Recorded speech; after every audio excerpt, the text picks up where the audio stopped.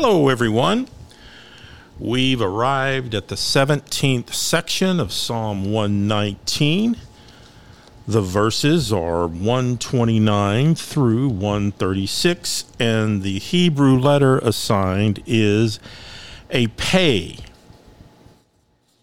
Now, the pei represents word, mouth, expression, speech, or breath.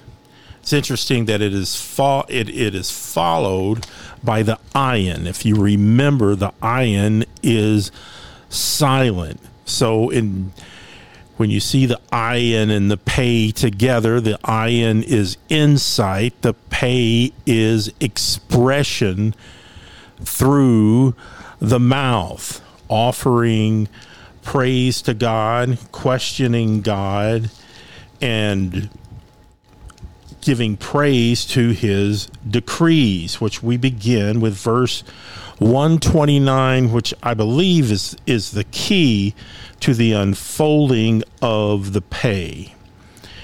In Psalm 119, 129, it says, "Your decrees are wonderful." Now, wonderful in my translation is translated supernatural, not of this world. The scriptures that we read are more than just words on a page. There is the unfolding of God's word that arrives when we study the word, when we study together in a group, when we gain wisdom in a group.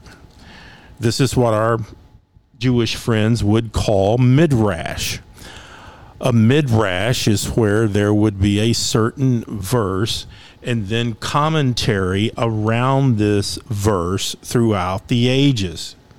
Your decrees are wonderful. They are supernatural. They are to be studied. It is a continuing unfolding and discussion of God's word given to us through the scriptures.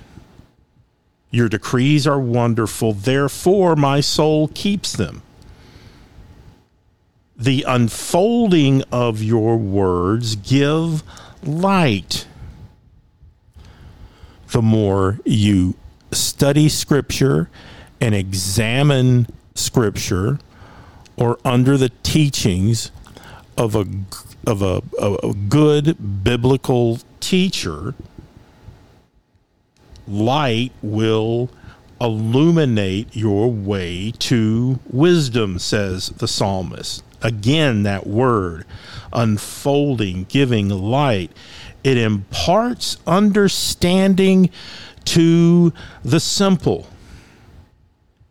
Verse 131 echoes the Hebrew word assigned to this section.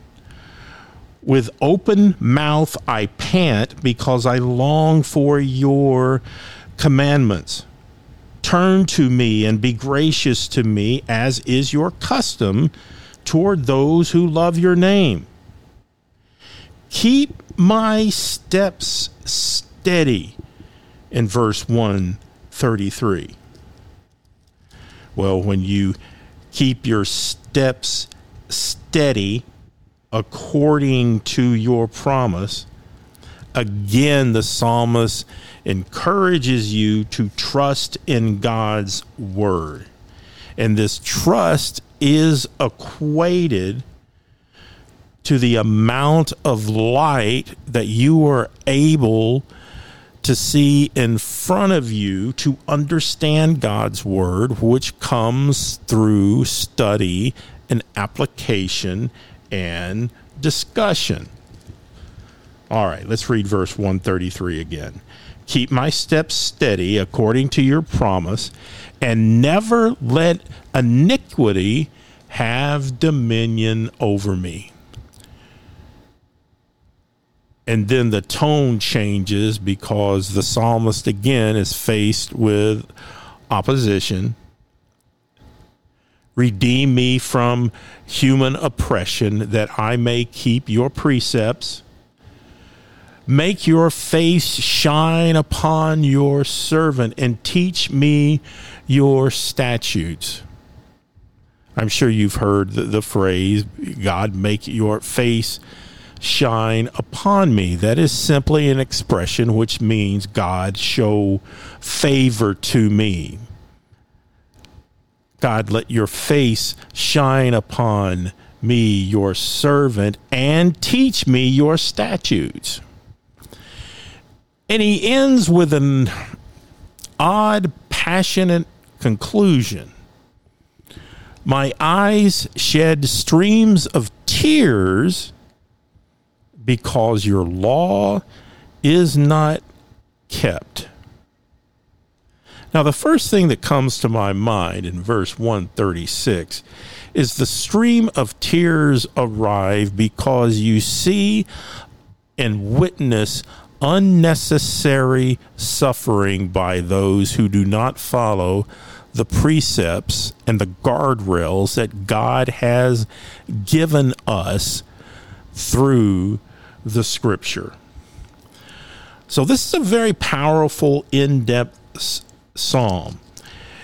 And what I would like you to do is mark, asterisk, or make a note in your Bible in verse 129, and where it says, your decrees are wonderful, or however translation you have.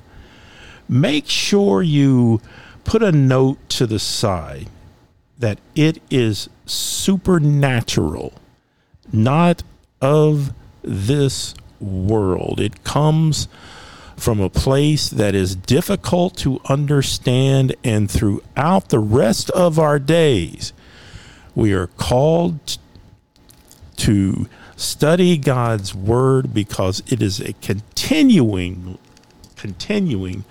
unfolding of truth and light to guide our steps. Thy word is a lamp unto my feet and a light unto my path.